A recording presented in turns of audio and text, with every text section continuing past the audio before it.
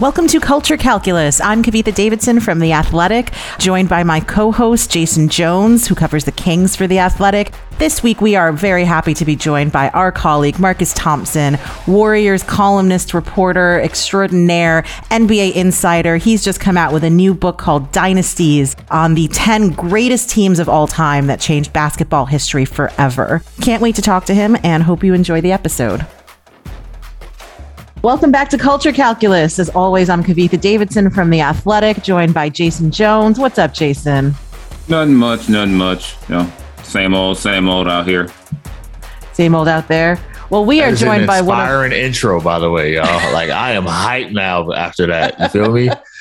All right. Well, the man needs no introduction and no wait for an introduction either, right? We are very happy to have our colleague, our very esteemed colleague, our very prolific colleague, Marcus Thompson, on the pod today. What's up, Marcus? How you feeling? Man, I'm hyped to holler at y'all. I hope that the energy and the excitement, anticipation is matched. But anytime I'm with Kavitha and my homie Jason Jones, we can talk about smoking weed at 12 years old. We could talk about growing up in the hood, 40s and all that. So I'm kind of excited. I just hope y'all just as happy. I was a little younger than that, but that's a whole different ball. So. Yeah, them stories are amazing, yo. I've had a very wild, interesting life. Hey, West Coast is how we do it. Oh yeah. I mean, we got some of that on the East Coast. I was actually thinking of you the other day, Marcus. Me and the boy went to a free concert in Forest Hills, and Too Short showed up. And I remember when you lost your shit when Dame hit a 3 and then started dancing to Too Short immediately after. So did you tell him to blow the whistle? You're like, hey, sure, can you do it? A little bit. It was during blow the whistle, so yeah. You know what you're supposed to do when you meet the T-shirt, right? You're supposed to go in his face and say his favorite word as loud as you can. That's the proper reaction. I wonder what he would do to that. Well, it can't be any worse than what I did when I met Miss Parker from Friday, and I had to ask her the question that Smokey asked her. And she said it was okay to ask her that because, well, every man asked her that. So, yeah, I was not like, the first time she heard that. Yeah, I might have had a little bit of hen in me, a little bit of crown, I don't remember. But I said, Miss Parker, I'd ask you this one question. I know what you're going to ask me. Go ahead and ask me. So, what was the answer? She just laughed at me. I actually made me and Mrs. Parker my Facebook profile pic for a while. That was an epic night in LA at Maverick Flats. If anyone, if you're from LA, you know what I'm talking about. I was actually just at Comic-Con. Off the rails. I don't know. Yeah, we bring this even more off the rails. I was just at Comic-Con over the weekend, and Mr. Daryl McDaniels, Mr. DMC himself from Run DMC, was there. And I got his book, and I met him, and I got it signed because the guy that I'm dating grew up in Hollis. And he is a white guy who grew up in Hollis. Let me just say that. And Daryl was like, yeah, I could probably count him on one hand. So there you go. Hey, listen, Kavitha, I love you, but you're not about to be interjecting these New York stories into this West Coast conversation. You know what I'm saying? Don't nobody care about no Hollis, Queens right now. We don't care about DMC. Oh, you lived in LA. Let me hear your LA stories. Oh, absolutely. Let me hear your LA stories. Let me hear your Suge Knight run-ins. I want to hear that. I lived in West Hollywood, man. Ain't no Suge Knight run-ins. I want to hear your Roscoe's Chicken and Waffle stories. You got around. Come on, you was in LA, dude. I know you. You was in LA. You got some LA stories. I don't have any LA stories. I took an Uber to Malibu once. That was about it. You never hear Roscoe's on Pico. I you know what? Roscoe's was legit and was so delicious and delivered to me. And that I definitely, I ate a bunch of. Oh no! I went there. Don't get me wrong, but it was the pandemic, guys. Like, come on, y'all. Like, I moved there in September of 2019, and the panty hit in like March. So come on. 2020. Of 2020, yeah. Okay, I was like, I got like 6 months of non-pandemic LA. Well, that's plenty of time to hit Roscoe. Plenty of time. I will say I came up to the Bay Area a lot more though. So Smart, see? Smart. What I'm talking about. All right. Well, Marcus, we are here to talk about all things. First of all, basketball. We got the NBA season impending on us. We're already in preseason. But mostly, this motherfucker had another book come out. Now, Marcus, I first of all, I have to ask, we will ask you about the book. We will ask you to talk to us about Dynasties, which is the title of the book that everyone should go buy. However, it took me, I want to say 3 years to write my first book. And you wrote 4 books in 4 years. This is your 4th book in 4 years. Is that right? Three. 3? Yeah. 3 books in 3 years. How are you writing a book a year? Well, number one, they're not giving me that much time. See, they're like, yo, we need this book in 6 months every time, right? Like, we need you to turn it around quick. So I don't have the luxury of taking that long. But also, this one was easy. It was pandemic. I had nothing else to do. What was we doing? We was in the house. So you might as well write a book. But there's nothing like the desperation of needing that second check that makes you write a book, crank out a book real quick. You know what I'm saying? So that's fair enough. When the other side of that advance needs to come to you, you get to writing real quick. It's not like, man, you know what? I kind of need that. Man, let's get this manuscript in. Let's get that done. Yeah, I need to get in that book game. I'm the only one here without a book. You definitely need to be writing a book. I don't know what you've been waiting for. I would 100% read a Jason Jones book. Right? It would go down. Every time we're on the pod, he's just dropping stories. This one time I was interviewing this one guy, and I'm like, just from that, you could write a whole book.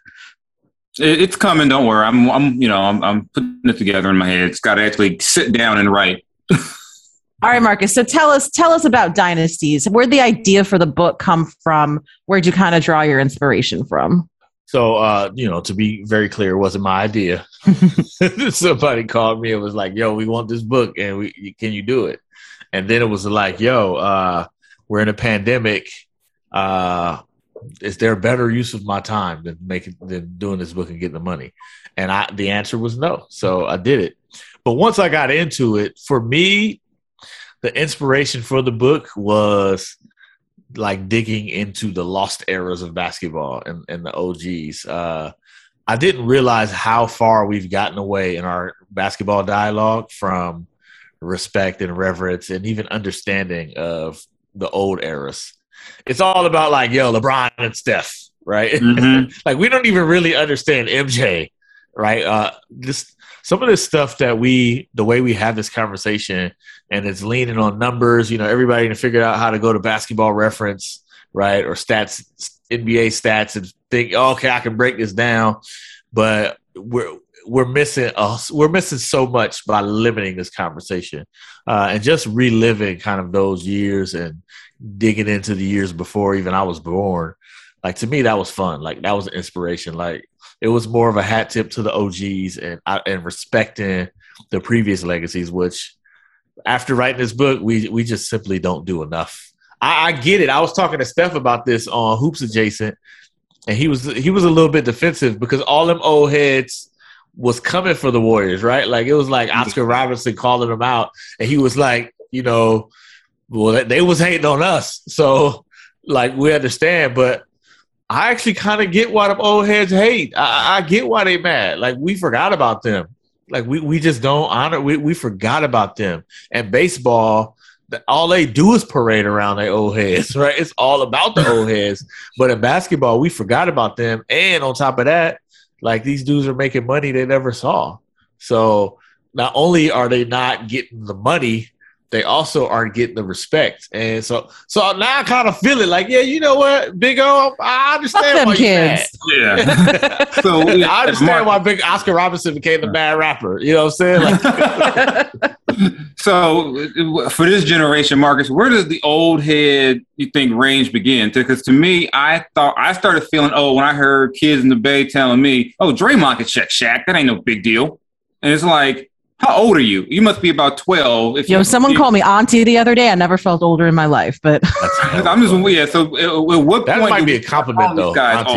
It was not. So like, it's hilarious. The Last Dance really brought to my mind that that's basically ancient history for a lot of people, right? It's like, that don't feel like that logo. People were acting like, yo, that was, they even presented it like, yo, we got upgraded footage.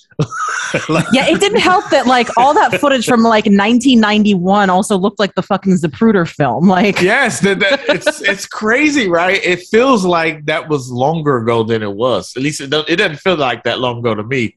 But the modern fan sees that the way I probably look at the '60s Celtics, right? Like, it just feels that old. So definitely, like, people don't know number 8 Kobe. Like, you don't know, like, that's old, man. That's hella old to people. Think about that. 2001, you know how long ago that was? Like, people, man, that was a long time ago. So that by itself, you know, I guess the OG era is starting to be, the Miami Heat are like on the tip of that as far as people go back. Like, oh, the Heatles, they're looking at that like, you know, that was back in the day to a lot of people. When it's like, yo, that was like literally 10 years ago. It wasn't even 10 years ago. It's a trip though. So can you imagine what George Mikan sounds like to these people? Oh my God. Well, like, how do you, I mean, there's the respect thing. There's the like not understanding your history thing, but you also don't want to like feel like an old man yells at cloud, right? But like there has to be some kind of balance here, right? How do you kind of achieve that? Like we had Chad Jones on the show last week talking about sneakers and good episode, by the way. And like, thank you. And like kids today. And, you know, we talked about how Kareem comes out and says all of this stuff about vaccinations and what have you. And Chad goes, and he's not wrong. He goes, you know, to these kids, Kareem might as well be a ghost. And that's like, that's, I mean, you understand where that comes from, but it's still wild. How do we, like, where is that balance? Like, where does that live? Well, number one, I think it's making a connection to what's current, to what's was, right? It's understanding where this stuff comes from. And that's number one. To me, it's like making this connection. Like nobody's ever heard of Mark Price, right? Or Mahmoud Abdul-Rauf, right? Steph Curry makes a lot more sense when you've seen those dudes play, right? Like, right. I mean, unfortunately, Drazen Petrovic died young, but if you didn't watch Drazen Petrovic, right, you don't feel it. Like you could watch Steph and feel that connection to that era, right? So I think part of it is making the connection to what's happening now, to like where it came from. It's almost like, Jason, you probably know what I'm talking about. When you grew up listening to like hip hop, right? And especially in our era when we first came, all the old heads was like, turn that racket off, right? It was racket. They didn't want to hear it. And then you was like, no, this is the greatest thing ever. And then somebody told you, like, man, this ain't nothing but a remake. And then they played you the original. And you're like, what? I had no idea this was a James Brown song. Like, let me tell you, this is somewhat related. I have a lot of friends in my neighborhood who are, you know, white and older, and Ghetto Superstar came on at the bar a few years ago, right? And they heard it, and they had never heard Ghetto Superstar before, but they had heard Islands in the Stream, which was the Bee Gees penned Dolly Parton song that was sampled in Ghetto Superstar. And I'd never heard that song. So how you can have like one group of people who are hearing something like that from another, and you're just like, this is just from a completely different era. But is it our responsibility to make sure these kids know the stuff from the different era? Absolutely. I do think so. Like it was somebody's responsibility to tell me, you know, back to the Too Short theme, you know, when I was a kid, Too Short's The Ghetto was the huge song, right? It was huge. It was somebody's responsibility to tell me that that's a remake, dude. That's off Donny Hathaway. You know what I'm saying? Like, and if I don't know, they failed me in a sense, right? Like that's part of who we are and how we are. And even when we were watching Jordan live, what was the old head saying? That ain't nothing but Dr. J. You know, that's kind of the responsibility of the people who know. But it's also, to your point, we also have to have patience, understanding they're not going to get it at 19, 22, 23. It won't really hit them until they're the old head, right? There's going to be another dude coming out who's like the greatest shooter, and they're going to be like, man, he ain't got nothing on Steph Curry, right? Like, at some point, they're going to be in the barbershop doing it, and it just keeps the cycle on. But oddly enough, we have more information, we have more access than we've ever had, and we do that less. And maybe that's the reason. Maybe previously we were so reliant upon the oral history of the game and the storytelling that now without it, because everything is so available and on a website, it lessens the need to tell the story and it lessens the urgency to hear the story, that we've kind of lost that. But that, to me, that's how we do it. It's not in the diss factor, like these dudes ain't good because remember the 90s, but hey man, this dude that you think is so good, let me tell you about Anthony Mason, who kind of paved the way for the burly four-man who could handle, right? Like, let me tell you about Billy Owens, who like it's sometimes it's just as simple as that, and having the patience to understand it's a young person's right to not listen to an old head at first, right? Yeah. And wait till they're the old head. Yeah. Because the young guy doesn't want to hear the story. He wants you to point you to the clip. Well, show me what he did. I don't want to sit around and hear Bill Walton talk about what he did in '86. I don't want to, to them, that's like, I mean, I've had talks with players where they're fascinated by the fact that I was alive during the OJ trial. And they were just like, oh my God. So college. You remember that? I'm like, I was in high school. They was like, oh God. They're like, shit, you're old. I'm like, first off, I'm not that damn old. But they were just like, oh my. So and they only got OJ from watching the little ESPN special. So it's like they get things in little snippets. So the idea of, I don't know, some of these guys. To be fair, that ESPN special was 8 hours long, but. Yeah, but they didn't watch it. Guys I know didn't absolutely watch it. Absolutely not, yeah. But so when you see some guys who are now coaches now, which is crazy to me, seems like, some of the guys, it's like a Chauncey Billups is coaching. They never saw Chauncey like play. They're like, okay, he was Mr. Big Shot, whatever. And I mean, and that's happened from generation to generation, but it's just weird for me now to see guys like who are coaching now. And like I had Corliss Williamson in SAC telling them young guys, you know how good Corliss was? They're looking like, okay, yeah. Corliss was scary, bro. He used to intimidate dudes. Yeah, and they was like, okay, but that the joke was Corliss was on staff to make sure that there was somebody who wasn't scared of DeMarcus. That was a little joke they had back then. That's hilarious. Probably true too. Well, so Marcus, how do you go about putting together a book like this? Because I feel like the whole, like one of the best, but also like most irrational parts about sports fandom is whenever you kind of break into the GOAT conversation, the GOAT argument, right? There's not always a right answer about who's the greatest of all time. It always kind of ends up being like a Mount Rushmore, right? So you're putting together this book of the 10 dynasties, the 10 teams that changed the NBA. How hard was it to leave out certain teams? How did you pick the teams that made up your 10? And did you go through that kind of like bar argument within yourself? Oh, absolutely. It was actually easier than what I thought it would be. They came up with 10, right? That was the premise, like pick 10. Mm-hmm. So, 8 of them are no brainers, right? Like, sure. Like, what are we talking about? So it just came to like, who are those last two? And then at that point, it's like, let's create some qualifications. The thing that I think separated my selections from the typical ones is I'm counting the societal impact and like the reverberations that last, right? Mm-hmm. Like that to me, that's if you want to understand the NBA, you cannot take that part out.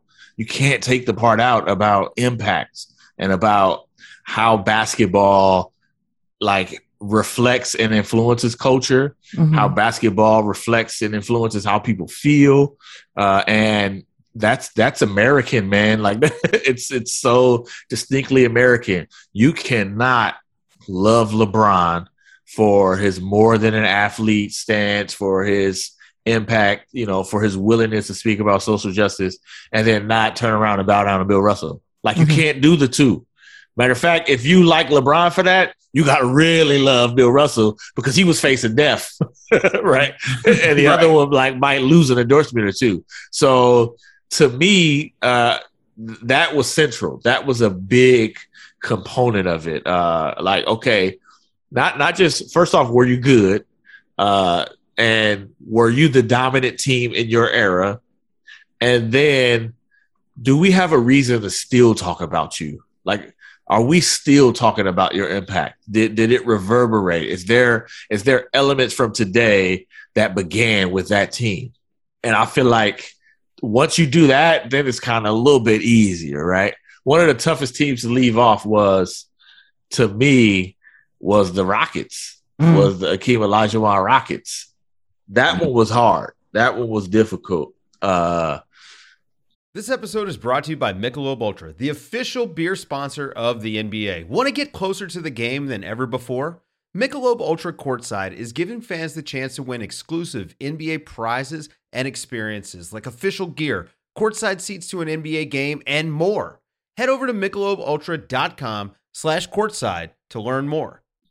But the only knock I got against them is they literally only won because Jordan didn't play, right? Like it's kind of, I mean, but how do you look at this African basketball revolution and not point to Akeem? Like, that's huge, man. That is huge. That's huge. Like, you can literally look at that team and see the reverberation. So it was easy after that to me, after you factor in that stuff. Was there anything that you learned that you just like were blown away by that you didn't know going into this project? Oh, yes, absolutely. I had no idea how none of this stuff would it would be nothing if not for George Mikan. I had no idea. I mean, literally pro basketball was like a joke. Like they played in cages, right? They were playing in high school. Like nobody cared.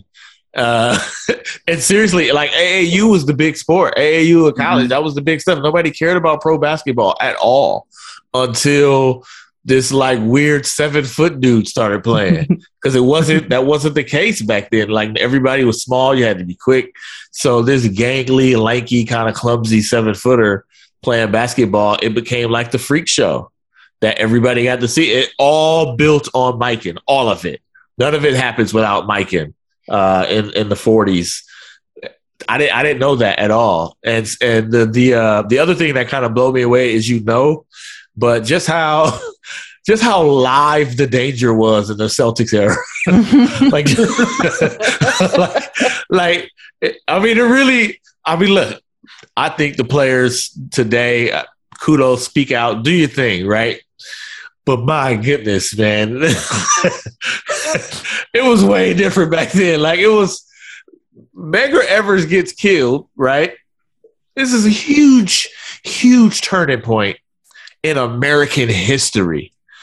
Bill Russell goes to Mississippi and holds a basketball camp. Like the Medgar Evers family, they at his hotel with shotguns at the door. Like, we got to protect Bill Russell. Like, this dude went to Mississippi in the middle of a race. Right? Like, yo, I'm about to do a camp to help the people in Mississippi. Like, yo, it was life or death. Like, that's what, like, the stakes and how real and live they were. Like, Red Auerbach was a Jewish dude out here picking black dudes to play in Boston, right? At a time when nobody did that. He's like, yo, we drafted Chuck Cooper. What? They had, like, Tommy Heinsohn. Think about this. Tommy Heinsohn was the white guy with 4 all-black guys in Boston. What that dude hear for being that dude? We can only imagine. What did he hear? What were they telling him? What were his friends telling him? What were people around him saying about him being the one white guy on a team with 4 black guys at a time when nobody was playing black people and you had black quotas? Like, he had to be a gangster, right? I mean, it's just stuff like that. Like, it was live. Bill Russell, I didn't even know Bill Russell when he did his jersey retirement. He was like, I don't want to do it here. Like, nobody.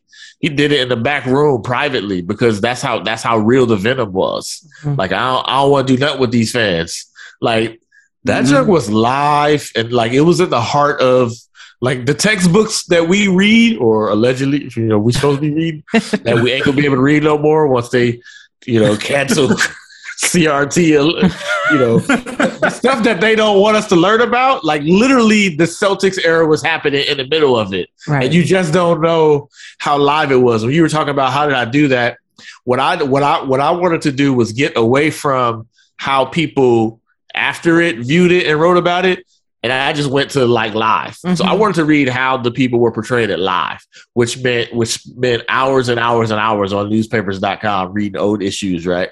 But you kind of got the sense of what was happening live and how wild it was and the language it was. But them jokers were doing this stuff like after the game, they might get got. Mm-hmm.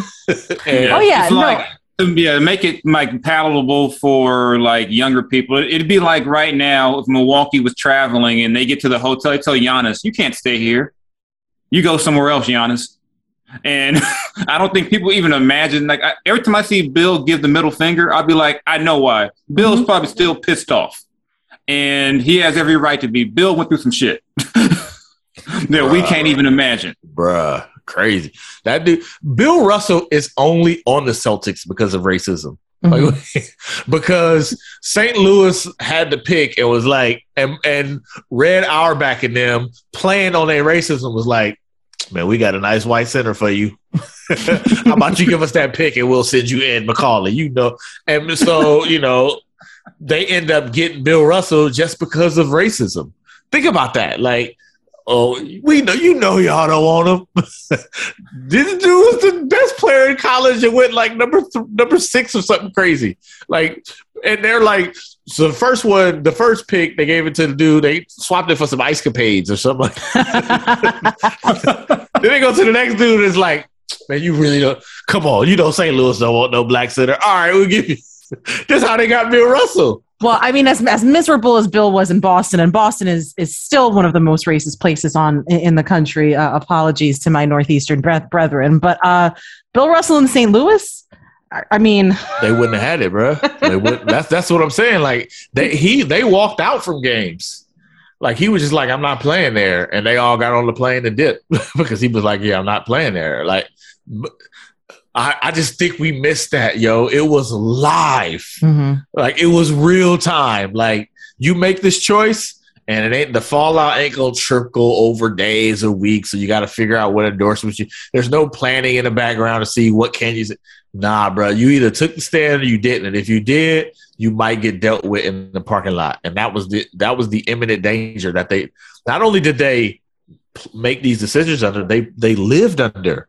Like they played under. One of the most famous, the reason Boston gets a lot of criticism, you know, and they would say we're no more racist than the other towns, right? But they get the criticism because it went national. Remember the flagpole where where they impaling the guy, like that was a big, like the Celtics were playing in that time where they're like protesting the busing and they impale a dude with a flag. Like, this is crazy times. Like, well, and you see the threads of that obviously to this day. And it is so, like, one of my favorite things is actually just go through old newspaper.com clippings from like back in the day. It is the best, ain't it? It's so much fun. I highly recommend it to everyone. It's worth that subscription. But it's also really necessary because it's really easy to lose. It's really easy to lose not just like fan sentiment, but what the media was saying, how they were writing about these players at the time. Like I remember after Muhammad Ali died, all of the accolades, all of the gorgeous think pieces from magazine writers on down, including like, magazine veteran writers who had been writing about Ali for 30, 40, 50 years, who did not have the nicest things to write about him in the 1960s. Suddenly, they expected us all to forget about that. And it's real important to remember the contemporaneous portrayal of these athletes. And that's a reminder to us, too, as journalists, that like what we do is going to live in the historical record. It is the historical record, right? And that matters. Man, and it's crazy too. Like back in the day, reading them quotes, reading the articles, and just even like the captions and the photos. Like it kind of tells you how people thought. I remember reading one caption on the cover of like, it might have been the Globe or the Herald, but it was like Bill Russell and he had jumped to grab a rebound. And they were like, look up in the sky. They were like, he's so high. I mean, he jumped, right? But it wasn't, I mean, it was like normal for us. But back then, Russell jumping was the greatest thing in the world. Look how high he is. It was just a regular cover. But in their mind, like, that was huge for them. Here's a dude who, like, changed defense by simply jumping, right? That was Russell's great trick, was like, y'all telling me we're supposed to keep our feet down on defense, but if I jump, I bet I can get it. And then he started jumping and blocking it. And it was the greatest thing of all time. But you're right. You can see it. Shout out to Bob Ryan, I think it was. Bob Ryan called Larry Bird off rip. Was like, because people don't know this, but Larry Bird wasn't, like, he was talking about going back to school, and people, the fear of drafting Larry Bird was you didn't know what he was going to do. So you could draft him, and if he didn't want to play, he would go back to Indiana State. And Boston was a little uneasy about taking Larry Bird and he not coming back. So Bob Ryan was like, yo, I don't care. Draft this dude. If you got to wait a year, you wait a year. And I was like, yo, he was on this from the beginning, but a lot of people weren't. Indiana didn't do it. Portland, like, people were afraid because you didn't know what he was going to do. All that stuff, I had no idea until you go newspapers.com and get into them archives. But you definitely get the sense, especially, what was interesting back then, Kavitha, that's back when columnists were like really columnists, right? Mm-hmm. Like you was out here firing off takes. So it was hot takes before Twitter and social media. Like, the columnists was out, they were saying some stuff, man. You'd be like, yo, this is a little spicy right here. that Jimmy Breslin beat, listen. You know what I'm saying? they were going in. That was fun. That was really fun. Like, when I got finished with my research for the book, it was like, yo, you just learn a lot you didn't know. And it felt good to give people who don't get credit, give them some credit. Like, it felt really good to do that. And people like Sam Jones, who you don't know about, like Red Auerbach probably don't get enough credit. That dude was a gangster, yo. Like, he was like, I don't care what they say. Him and Bill Russell's like, me and you, Bill, we about to, who we getting, how we playing, like, what we doing. Bill Russell Red Auerbach did not draft Bob Cousy, straight past him. Right. Bob Cousy was a local legend. Celtics fans went in on him for not getting Bob. They ended up getting him later, but they didn't draft that dude. They went and got a big man. And Red was like, yo, then all of a sudden he was a Jewish guy at that point, right? But I'm saying, like, them dudes was gangsters, man. They were like out here, like, we doing this. This is what we doing. I don't care. And it's got to be crazy to think about it. Like, how crazy is it to make Bill Russell the coach? Like, that stuff was wild, and they were just doing it, which was dope to me. Right. Yeah. And as you kind of progressed through, what was it like kind of going back to the years you grew up, looking at the 80s and the 90s and just that time period, the David Stern kind of era, getting to where we are now? Yeah, so those eras were fun because now you especially start to see the genesis of where we are now, right? Like, I almost forgot how big Jordan was. Mm-hmm. Like, Jordan was huge. And I remember that back then, but like it relates, like it translates. Like, can you imagine how big he would be now? Like, Jordan wasn't like huge at a time where, 2% of the population was paying attention.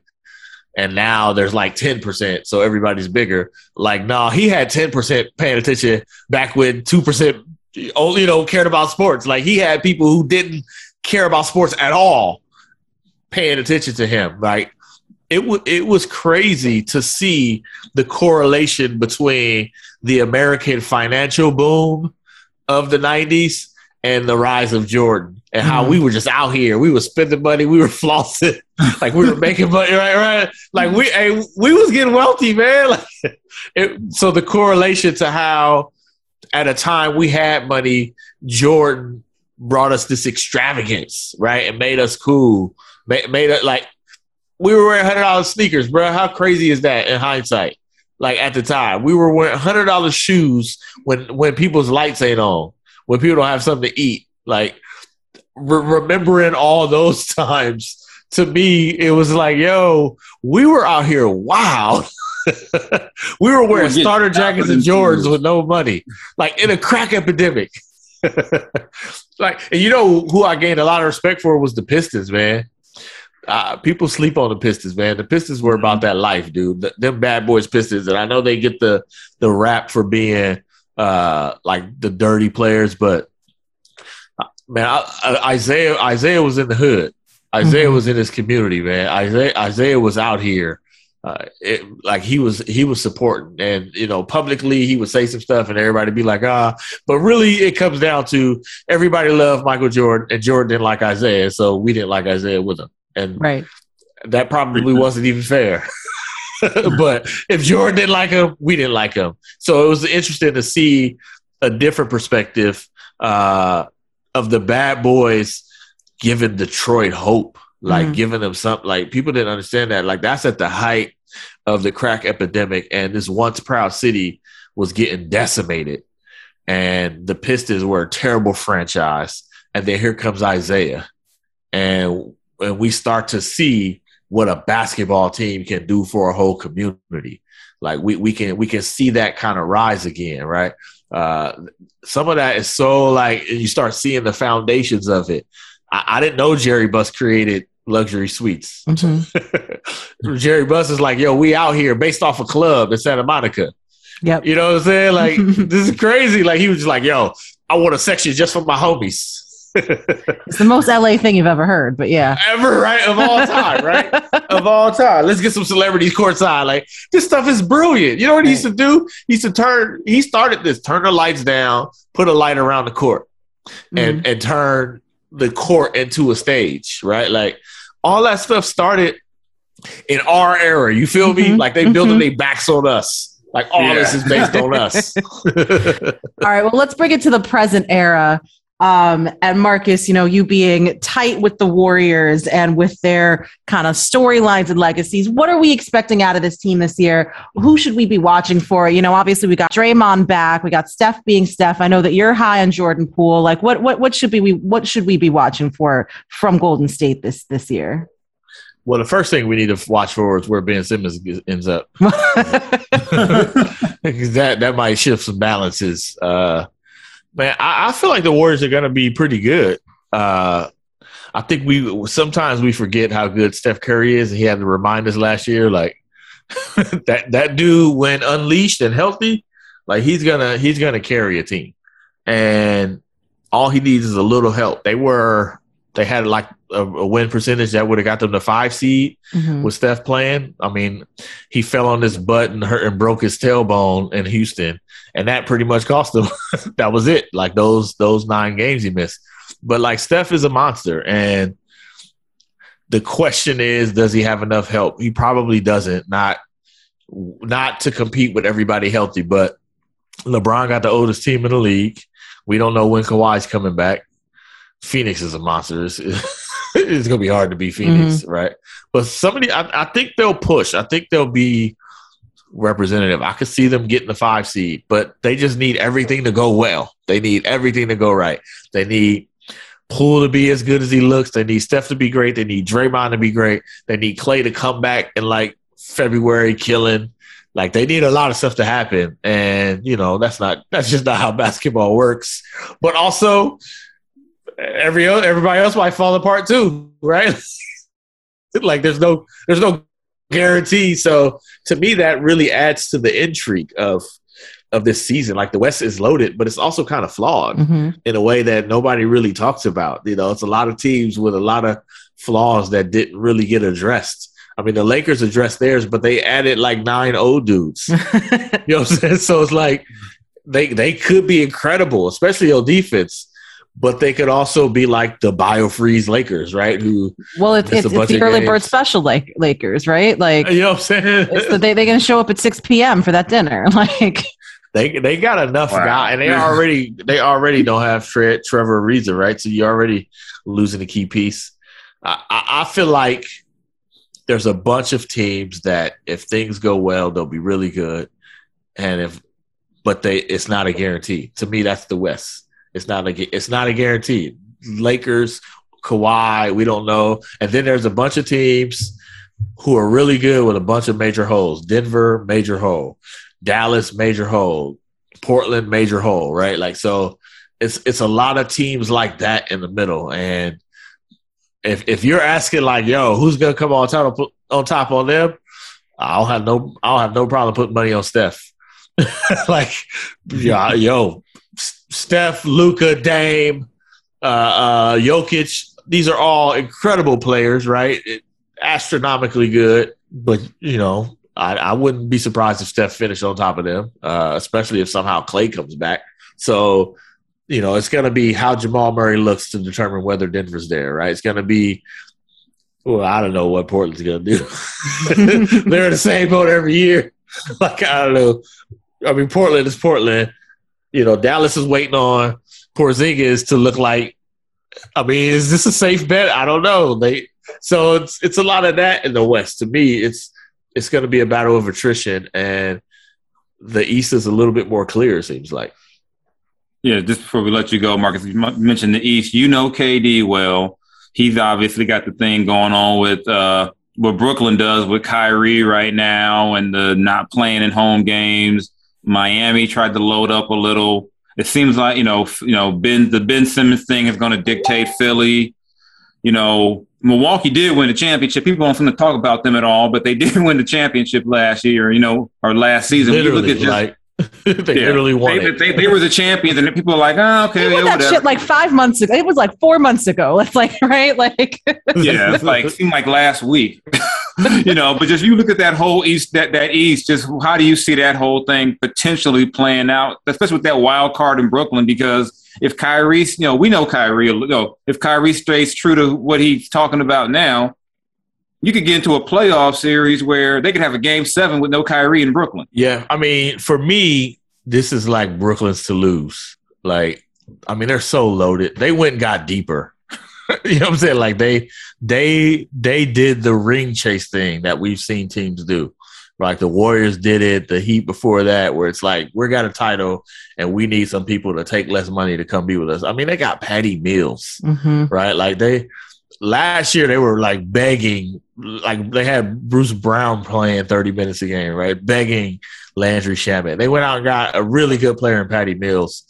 They're pretty good. They've got a lot more depth, almost to the point where it's like, if you took Kyrie off this team, where would they get? With KD, James Harden, and they're still a really good team. So they might end up a 2 or 3 seed like that.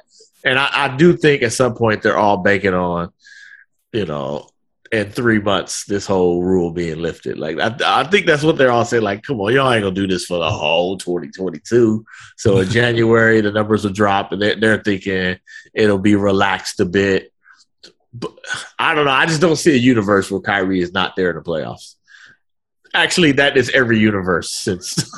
I don't know why I said that, because that's kind of what happens. Kyrie doesn't show up. Like, that being the reason. How about that? Like, I just can't see that being a reason Kyrie's not in the playoff game. I feel bad for KD because he went there to play with Kyrie.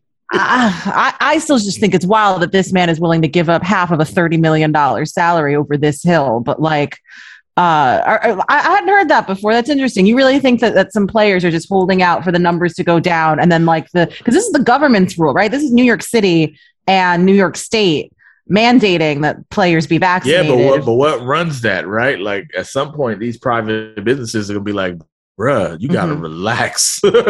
You need to calm the hell down. You're costing us, right? And how many of these things have actually lasted that long anyway? Right? We've gone to no mask to mask to no mask. Like these mandates, they're all kind of like, here's what we need to do right now, right? So if we get to a better place, as more people get vaccinated, it almost, I don't know what they're banking on. I don't know. Is he really gonna say I'm done? I'm only gonna play half of my career? Is it gonna be a trade? I don't know. For me, that just seems too wild to fathom. Like, there's got to be a plan C or D, and it's just too wild to fathom. Mostly because, like, he came. They went there to win a championship. Right. That's why they did it. Can you imagine being KD and you left Steph and Clay and Draymond to go build your own thing, and now it's undone by the pandemic? So,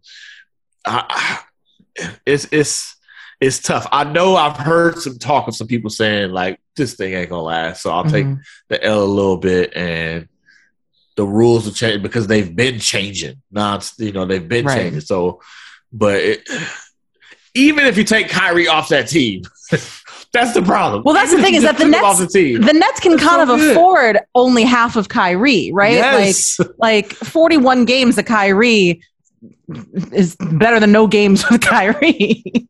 I mean, right? Like they could actually do this. They got James Harden, they got KD, they've got some really good complementary players.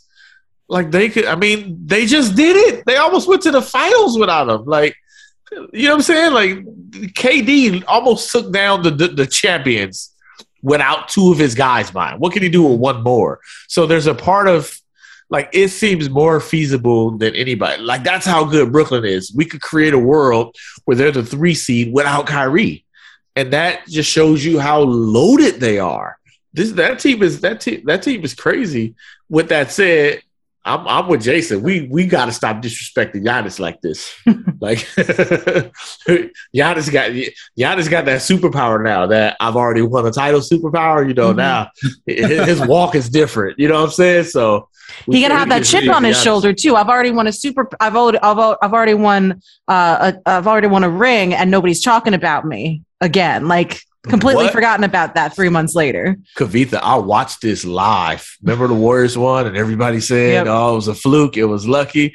And they started the next season 24-0 and won 73 games. Like, what? Y'all said it was a fluke? It cost them a title probably, but they was like, "We ain't no punks. That wasn't no fluke. Let's go." I can totally see what you said when y'all is like, "Oh, y'all thought this was okay. All right, let's go."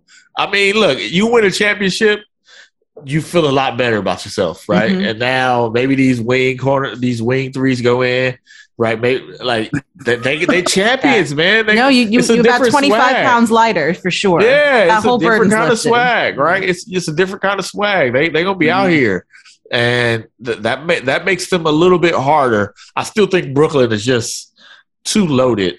They just got too many weapons if they're all together. But it's those two teams to me are clear 1 and 2 in the East, right? Clear 1 and 2, where you can make the case in the West. The Lakers are clear 1 healthy, but man, there's some qualifications on that bad boy, right? Like there's a lot of qualifications on that. So to me, it's Brooklyn's title to lose, I think.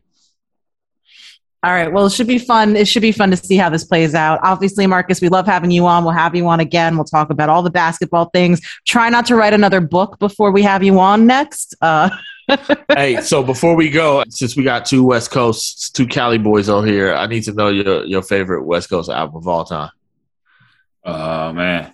I want her. I want her to step out her. Oh, that you picked me. I was like, I don't know where to start. Yeah. We wouldn't even know how to pick that, huh? But we know she'll listen to like 4 of them. Hey. Yeah, I mean, I'm kind of a New York supremacist. That's fair. Yeah. I'm going to probably just go real easy and go All Eyes on Me. Jason, she picked All Eyes on Me. I mean... She picked All Eyes on Me, Jason. Which one? Disc 1 or Disc 2? Oh, shit. All right. I mean, but I will say, if you ask that question of a 32-year-old who's from New York, what would that answer be? Chronic. Okay. All right. Sure. Mm-hmm. It's the easy one. Chronic or Doggy Style? Chronic Doggy Style. Yeah, fair enough. Maybe if you get down to 25, it's probably going to be Good Kid, Mad City. You get younger and younger. Pimp a Butterfly, yeah. I mean, I feel like the easy, like it's Chronic, Doggy Style, like straight out of Compton, even though I wasn't born when that album came out, like, you know. Thank you. Jeez. Yeah. Okay, all right. Like the West Coast boys, where are you going with that question? Yeah, I'll probably go All Eyes Open on Display. I'm going Machiavelli. Okay. I'm going Machiavelli, the Don Illuminati. But it's tough. I mean, I have a personal connection with Tupac. So he's going to always have this little favorite area. But, oh, man. Regulators, I mean the Dog Pound, Doggy Style. I wouldn't even know where to begin, Jay. I mean, we forget about Ice Cube in the conversation. We completely forget about Ice Cube. Yeah, I was gonna say Death Certificate. I'm from Long Beach, so to me, Doggy Style is as close to a perfect album as you can ever get. Nah, that's a perfect album, bro. The Chronic. I mean, those would be my 3: Death Certificate, The Chronic, Doggy Style. Those would be my three, but I could keep going. I mean, I could, get to Kendrick. I could bounce around. I do got to say, you know that this West Coast, East Coast shit has been like well squashed because Too Short performed in Forest Hills with fucking Havoc. Like, oh yeah, like that shit wouldn't have happened 25 years ago. And as it wasn't safe on either side. Nope. Hey man, we love you, homies. Please stay home. As difficult as Too Short might be to listen to now, like as the father of a teenage daughter, I will say Too Short was very pioneering in the ending of that East Coast West Coast beef. I'll never forget. First off, he moved to Atlanta, which was real important for us West Coasters to see. Mm-hmm. We can get outside of Cali. It's cool, but I remember he did the song with EPMD. He had he did the hook on "It Was All Good" just a week ago with Jay-Z. Like that stuff wasn't happening, but him and Ice Cube had enough clout to kind of reach out, even though it was beef. It was like when Short called you, like you was listening. So yeah, Too Short is rough to listen to now. Like it's like, yo, this was insane. Who allowed me to listen to this? But he was very pioneering in that sense. Before I go, let me tell you the story that I did to my sister. My dad was one of them dads who did not allow. He hated the idea of my sister with a boy. She couldn't have boyfriends. We would mess with her all the time. Be like, "Ooh, daddy," her name was Nicole. I think I saw Nicole with a boy. What? And he'd start lecturing her. And my sister was the squares to squares. Like she didn't even know what a boyfriend was. But so she had this. Your sister's a nurse now, right? No, she's she's trash. I have a sister who's a nurse, okay. But my other sister, she's like a military vet. She's a politician and all that stuff. But so Too Short had Freaky Tales, right, which was obviously the classic, holistically inappropriate for anybody underage. So Too Short was talking about this girl he messed with named Nicole, right? And then hung on his diamonds and gold. Yeah. Look at Jason. So then he started talking about her best friend, Angie, right? So I played this for my dad and told him, like, Too Short got Nicole, my sister, like, Daddy, what you gonna do about this? So he heard Nicole, he like, man, that ain't Nicole.